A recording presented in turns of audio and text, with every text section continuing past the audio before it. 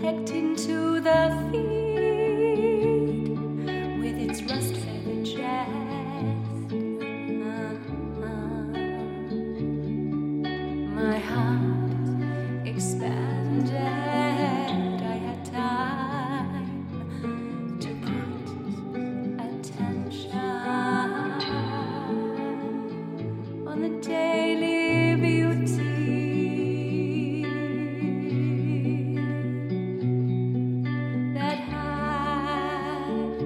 until now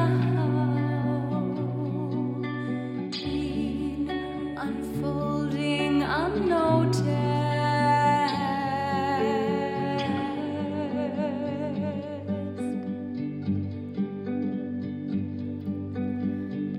The robin looked across at me as if sensing the unfamiliar presence. But there was nothing but love in its eyes.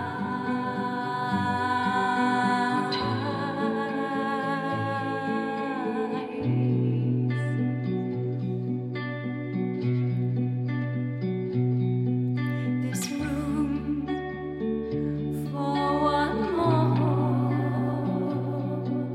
it said, without a sound, and I smiled without moving my mouth. Tears trickled into our stare, and I filled with hope. I no longer felt alone. No longer felt alone.